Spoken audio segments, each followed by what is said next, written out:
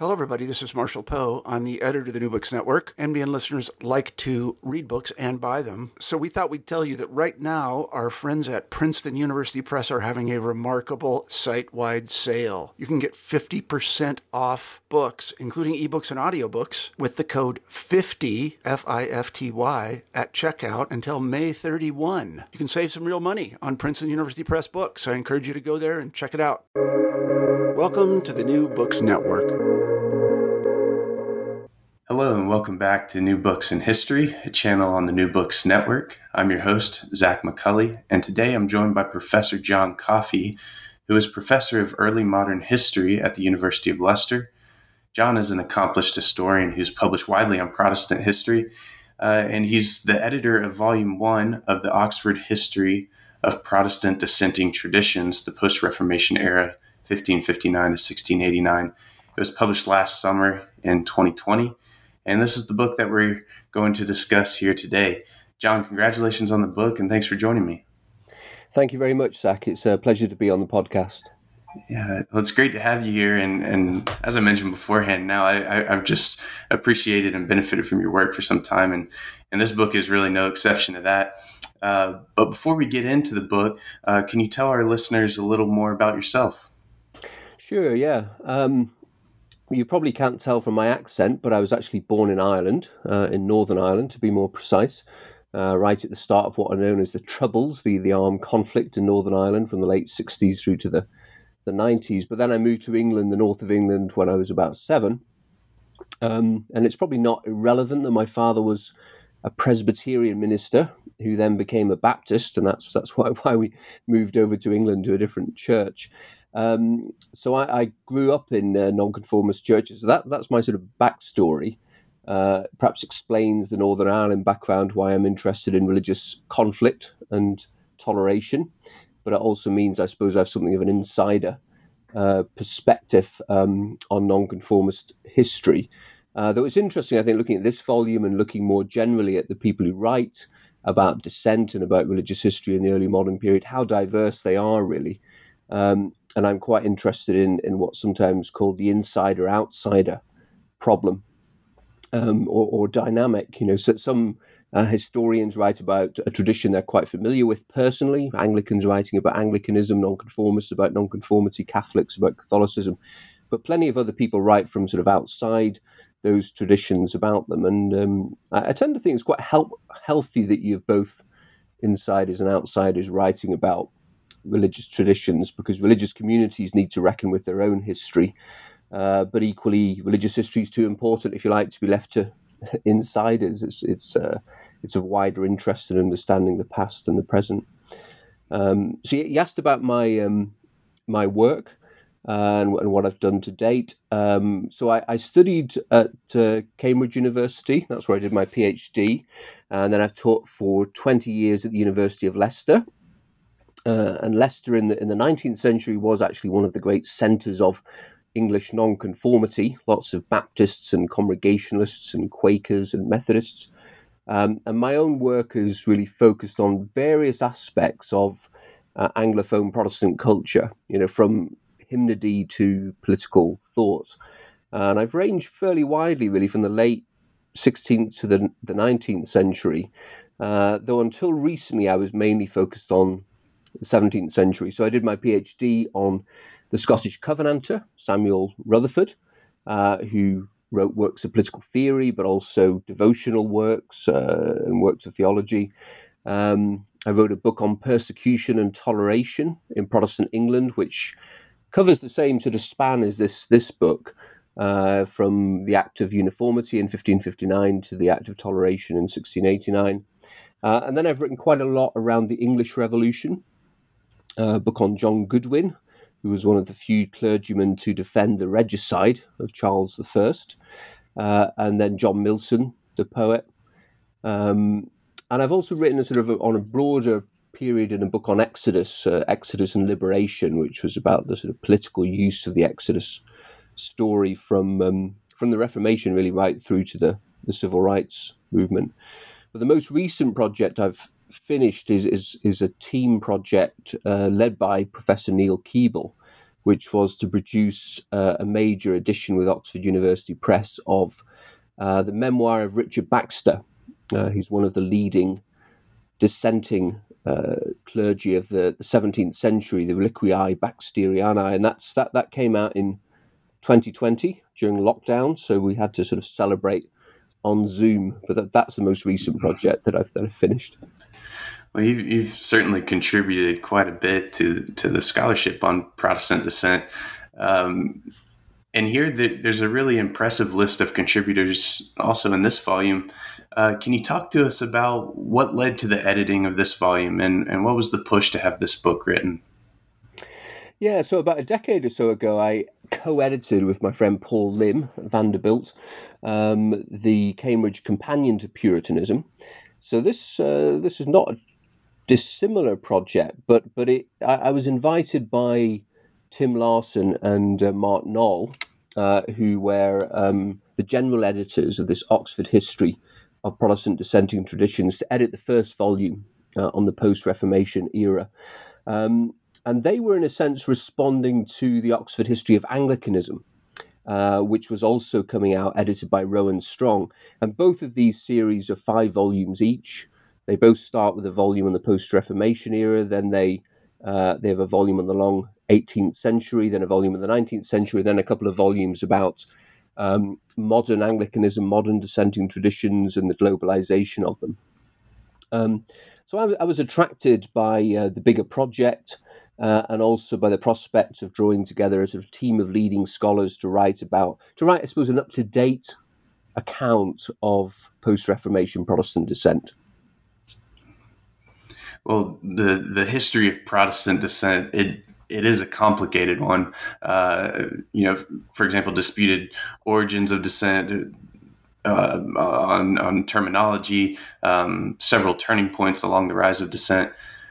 Maybe it would be helpful to have you kind of lay out for us what Protestant dissent in the post-Reformation era is and how scholars have sought to understand it. Yeah, that's a great question, Zach. So I guess dissent assumes or implies establishment. That there's dissent against an establishment. In the case of church histories, one's thinking of an established church. Dissent in England was sort of a legal category, those who refused to conform to the Acts of Uniformity. So in Protestant England, there were a number of these Acts of Uniformity under Edward VI and then Elizabeth I in 1559, and then at the restoration of the monarchy in 1662. And they required everyone to worship by the book, to worship in the parish church, according to the Book of Common Prayer, the common liturgy of the English people. So they assumed that the entire population would be gathered into one national church. So Protestant dissenters are those who, against the law, illegally, broke away from the Protestant national church. And that, if you like, is dissent with a capital D. Though I suppose we could also think of dissent with a small d, internal dissent within the church. So many of those people who eventually break away from the Church of England or set up separate churches are initially small d dissenters within the established church. In terms of its rise, in the early years of Elizabeth's reign, there were very few separatists. There were very few Protestants who'd broken away from the national church. There was a much more substantial number of Catholic recusants, but Protestant dissenters were few in number. And that only really changes in the middle decades of the 17th century. And it's partly in response to 2 great attempts to transform the national church.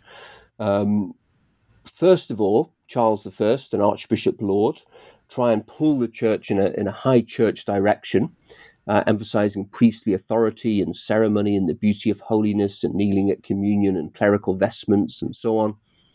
And this provokes a great backlash, initially actually in Scotland, where there's a prayer book rebellion, which then leads on to the birth of a Covenanter movement, to bishops' wars, then the recall of Parliament in England, and the outbreak of civil war in 1642 between Parliament and King. And it's in that political context, that upheaval, that Puritans, those who are trying to purify the Church of England, make it more like the continental Calvinist churches, they really undertake a second great attempt at reforming the English church. And that's where the groups that we think of as Protestant dissent really become very well established. I mean, they have progenitors in the Elizabethan and early Stuart period, but it's really in the 1640s and 50s during the English Revolution that groups like the Presbyterians and the Congregationalists and the Baptists and the Quakers become established. And although they're severely persecuted during the Restoration, especially Quakers and Baptists, they survive, they even thrive. And in 1689, at the glorious revolution, the revolution of William III, the Act of Toleration grants official toleration to those particular groups.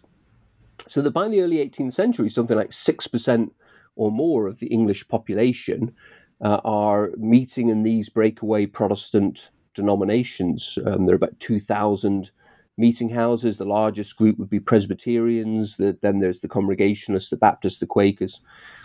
So that's a sort of brief story of the rise of dissent. I guess one of the things we're trying to do in this book, and one of the things that the contributors to the Oxford History of Anglicanism tried to do as well, is complicate things by emphasizing that it's not a simple story of two clear sides, a sort of establishment Anglicanism versus an insurgent Puritan dissent, but that actually that there are various attempts to overhaul the church by both Anglicans and Puritans. And historians have become more skeptical, really, about the dichotomy between Anglican and Puritan and the polarity between establishment and dissent, because groups like the Presbyterians in the 1640s were really the establishment. I mean, they were trying to reform the church. The Congregationalists close to Oliver Cromwell in the 1650s were also part of the religious establishment. They were setting the tune for the Cromwellian church. I mean, even the Quakers, in a sense, become a sort of cultural establishment in Pennsylvania. And of course, the Episcopalians, who eventually come out on top in England, are a minority. They're dissenters in Cromwellian England in the 1650s, and in Scotland after 1689, they're also a minority group who are lobbying for toleration. So there's a sense in which establishment and dissent are not two fixed sides or parties. There's quite a lot of shifting between them over the course of the 17th century, and that's one of the things that this volume and the Oxford History of Anglicanism, I think, are trying to capture, some of the contingency of Anglicanism and dissent.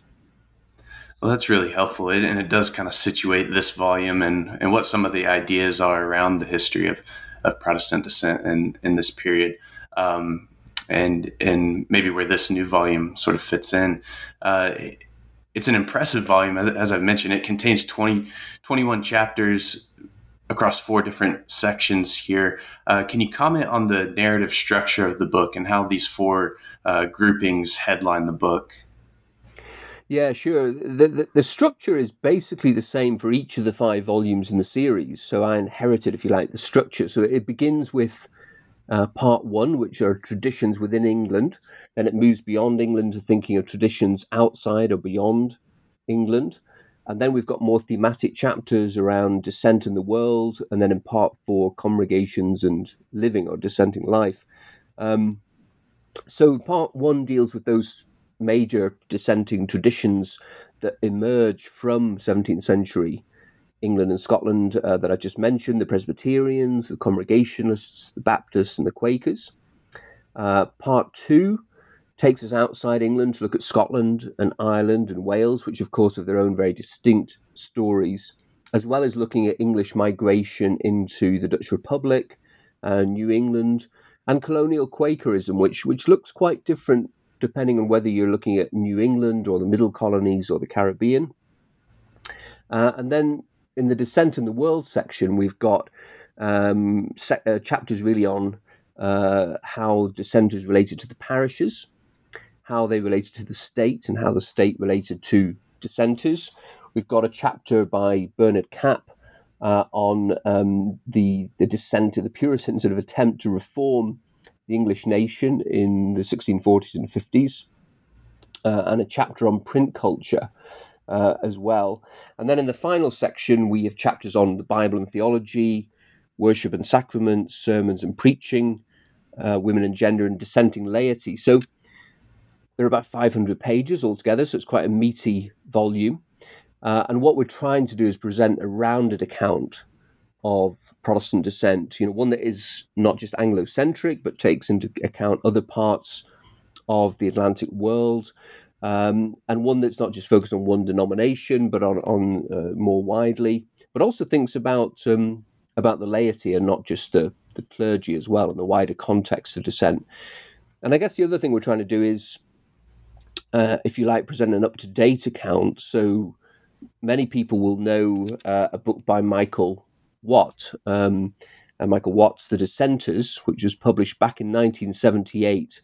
And it takes a story of Protestant dissent in England and Wales from the Reformation to the French Revolution. But obviously a lot of historiographical water has passed under the bridge in the 40 years since that book was published. So we're trying to bring to light the scholarship really of the last generation or so to tell a more sort of up-to-date story about the history of Protestant dissent in the post-Reformation era.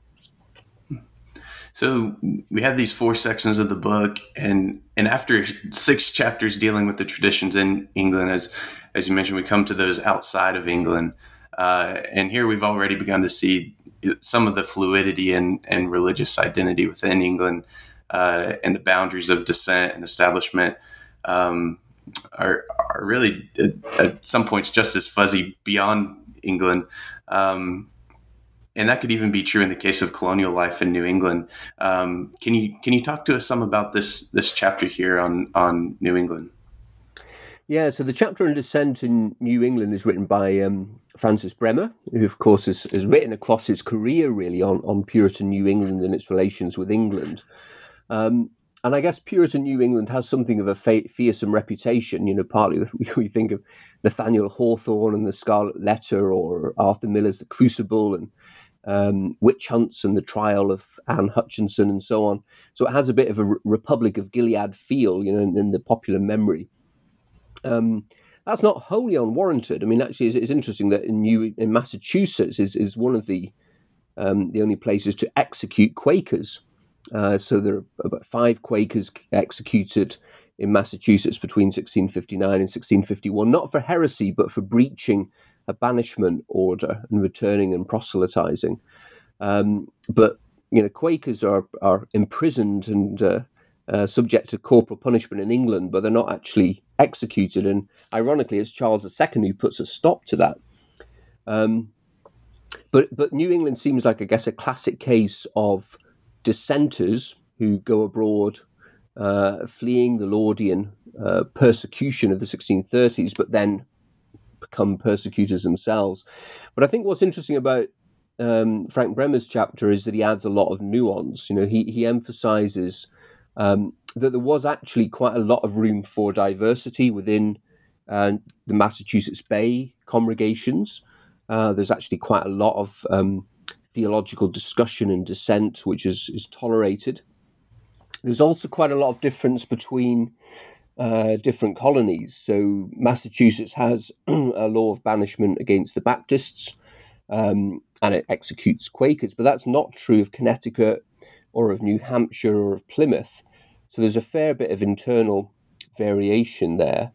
And Massachusetts dissenters are often generated from within as well. This is a sort of family quarrel. People like Roger Williams or Anne Hutchinson or Henry Dunster, who's the president of Harvard, who resigns because he's adopted Baptist views.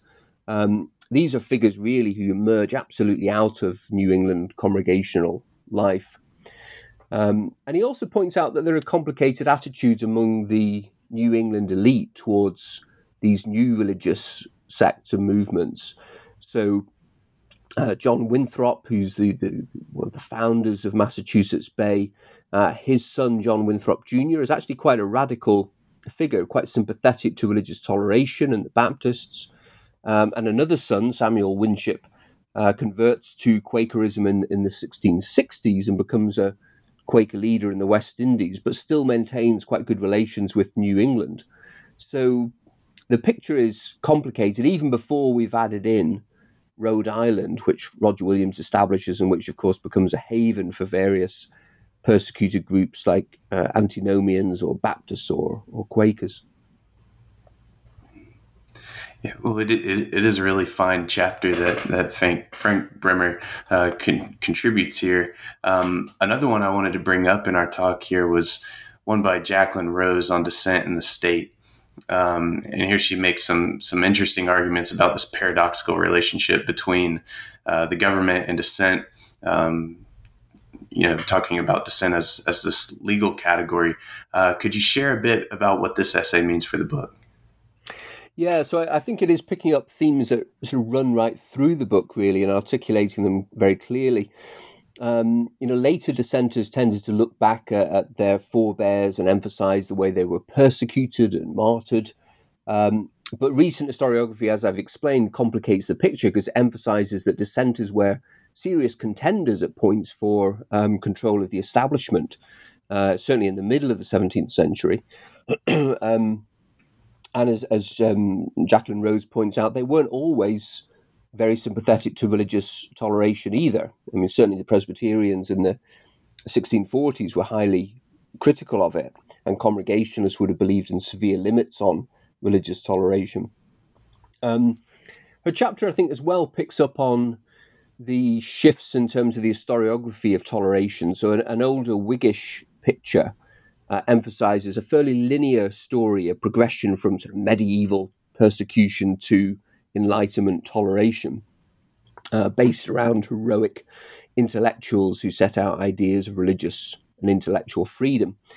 But revisionist historians have tended to complicate that. They've emphasized that pre-Enlightenment societies often combined coercion with coexistence, with accommodation. So even if you think of Restoration England, Quakers are being persecuted, but you can also find on the ground Quakers serving in civil roles in parishes. So there's a fair amount of everyday ecumenism, as it's sometimes been called, of toleration on the ground. And historians of toleration have been very interested in that across Europe, really, in the last generation. So they've emphasized that pre-Enlightenment Europe isn't just awash with blood and persecution, but there are all kinds of interesting experiments in coexistence. Another example from the Restoration, I guess, would be the Baptist merchant William Kiffin. He's one of the leading Baptists of the period, but he's also one of the wealthiest merchants in London, and he has access to the London elite and even at times to court. So I think she's trying to present a more nuanced view there of how things were in the 17th century, and equally reminding us that advocates of religious toleration, like John Locke, who was an Anglican but very sympathetic to the plight of dissent, that Locke is famously limits toleration to Protestants and excludes Roman Catholics and atheists in his letter concerning toleration. And that's fairly typical of many advocates of toleration in the 17th century and the early 18th century as well. So I think the picture she presents is one that is more complicated than both the older dissenting historiography, which tells us sort of story, a kind of martyrology, and it's more complicated than the older Whig history of toleration as well. Yeah, I think it definitely adds a critical piece to understanding the category of dissent.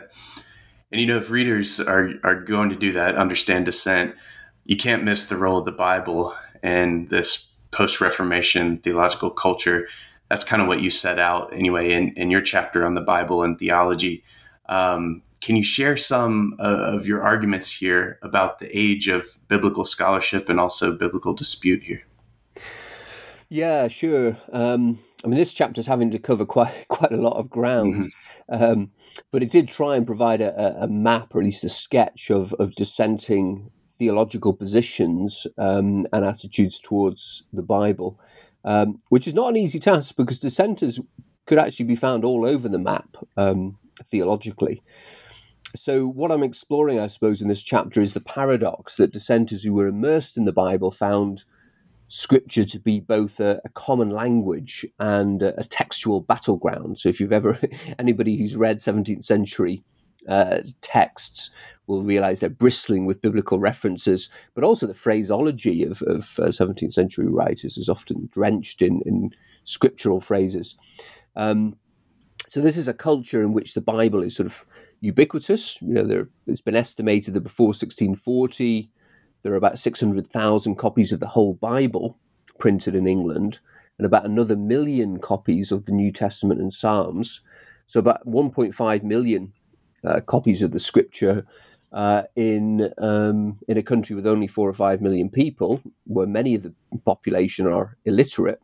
So emphasizes just how much English culture in this period is drenched in the Bible, the culture of the literate, but also it's an oral culture, so the Bible's read out loud, and so many people who can't read are still familiar with it.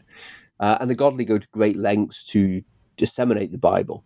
I mean, perhaps the most striking example is in Massachusetts, where the congregational minister John Eliot, together with a number of collaborators among Native Americans, produces an Algonquian translation of the Bible, the whole Bible, in the early 1660s, which is remarkable given that there wasn't a written language to begin with. So this is a huge translation project, and dissenters are very involved in biblical scholarship and commentary as well.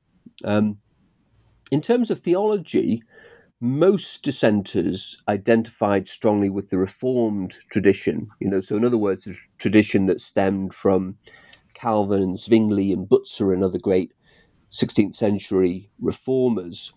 The shorthand way of saying this, I suppose, is to say they were Calvinists, though scholars nowadays tend to prefer to talk of Reformed or Reformed Orthodoxy, which was not simply derived from Calvin, but is a wider range of sources, and wasn't always obsessively focused on the doctrine of predestination, though English Protestants tend to be quite preoccupied by predestination, but it has a much wider range of interest theologically. And among dissenters, it's propagated really through confessions of faith as well as theological treatises. So the Westminster Confession of Faith, which Presbyterians and Congregationalists draw up initially for the national church in the 1640s, but then it becomes a key point of reference for Presbyterians in Scotland, but more widely in other areas where Presbyterians are found in later periods. And then you get the spin-offs from that, the adaptations of it, the Savoy Confession of the Congregationalists, the Baptist confessions.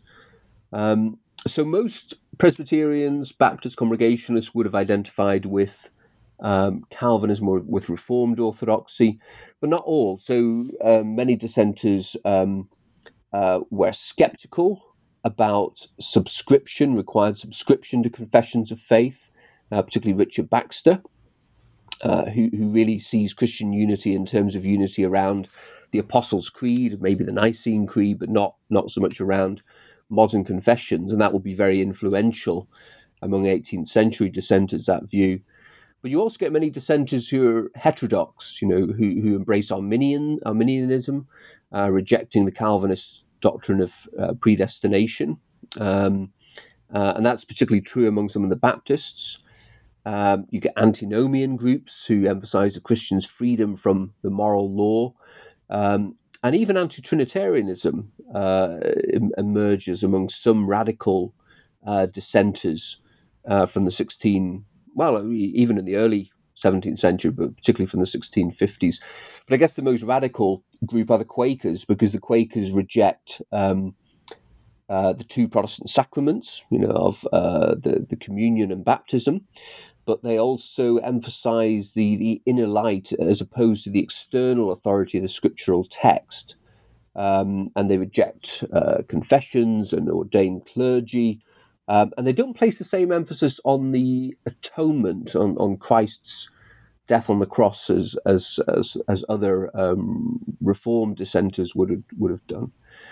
But I think it's also interesting that some of the theological disputes cut across denominational lines, and it's particularly striking that Anglicans aren't just conservatives. I mean, all kinds of quite radical theological ideas emerge among Episcopalians in the 17th century. Someone like Jeremy Taylor rejects Augustine's doctrine of original sin, for example.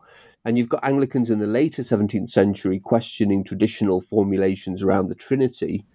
And people like John Locke and Isaac Newton are anti-Trinitarians, but they're also always members of the established church. And partly for that reason, they keep their anti-Trinitarianism very close to their chest.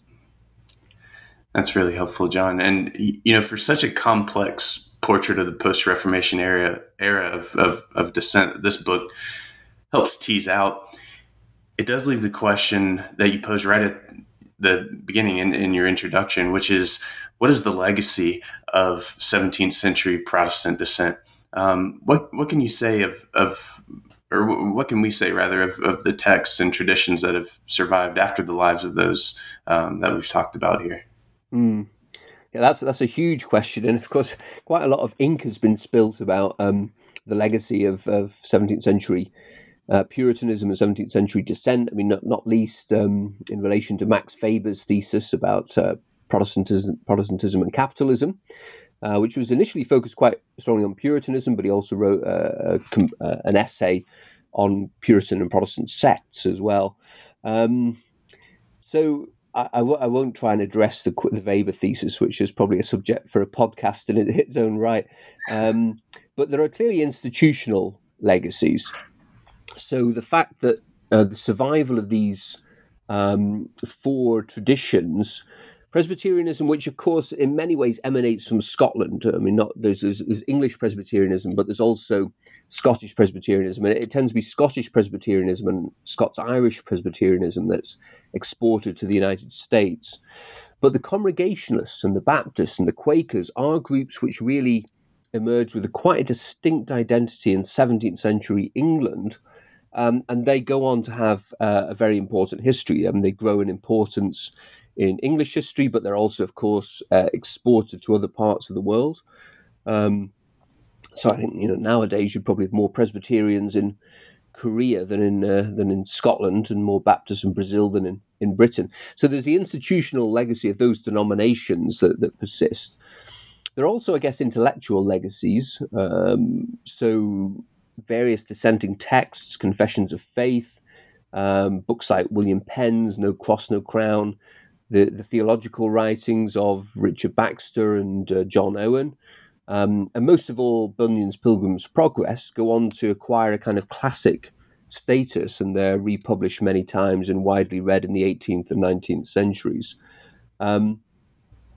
Dissenters also do, although they're divided about religious toleration, radical dissenters like Baptists and Quakers and some Congregationalists are quite important in really advancing ideas of liberty of conscience.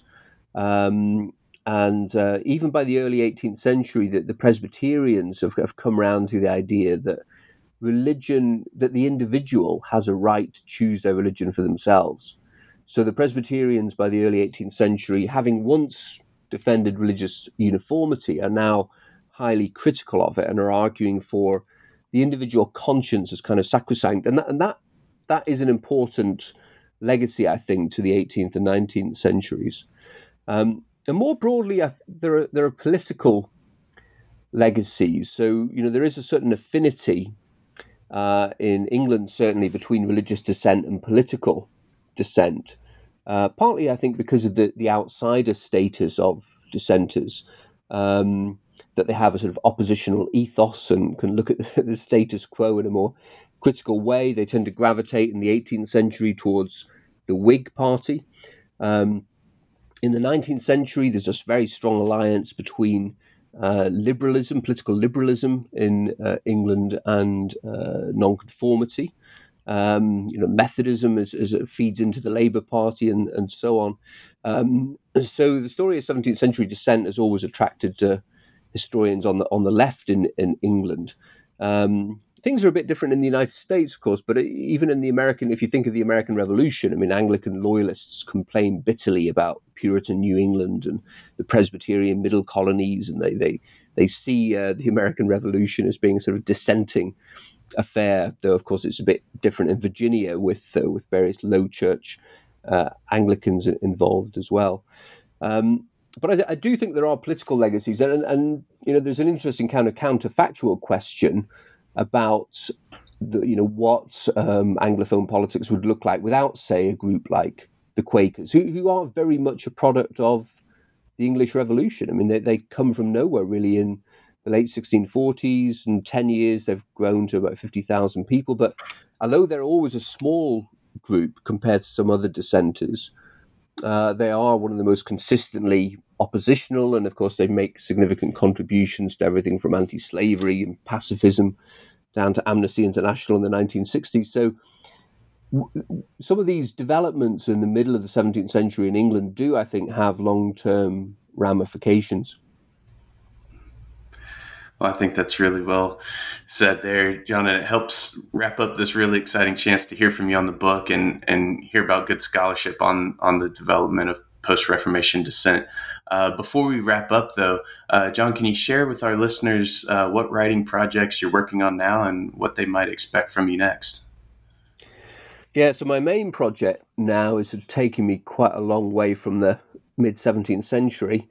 Because I'm working with, I'm leading a project with a number of other colleagues to produce a scholarly edition of the diaries of William Wilberforce, the Member of Parliament, who's best well known for his contribution to the abolitionist movement, the abolition of the slave trade.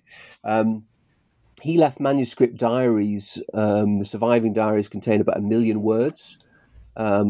And only about 15% of this has ever been published in the past. So what we're doing is we've now transcribed it, and we're correcting the transcription, and we've actually just begun the sort of annotation process. And the idea is in a few years' time to publish it with Oxford University Press. So it'll be a kind of big scholarly edition. So that's sort of absorbing a lot of my time. And it's interesting because in some ways Wilberforce takes me quite a long way from dissent, because he's very much an establishment figure, an insider. He's an Anglican.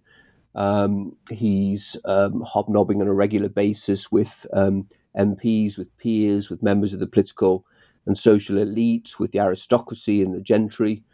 On the other hand, he has many contacts with dissenters as well. I mean, not least in Yorkshire. He's MP for Yorkshire, and Yorkshire is a great centre of dissent and political or religious dissent in the late 18th, early 19th century. And dissent is really growing and burgeoning in Wilberforce's lifetime. So groups like the Baptists and the Methodists and the Congregationalists are growing very fast, and he's got various connections with their missionary movements, but also with the Quakers around the slave trade and so on. So I'm not entirely leaving dissent behind, though I am now working on a famous Anglican, I suppose. Well, it sounds like a great project. Thanks for sharing that.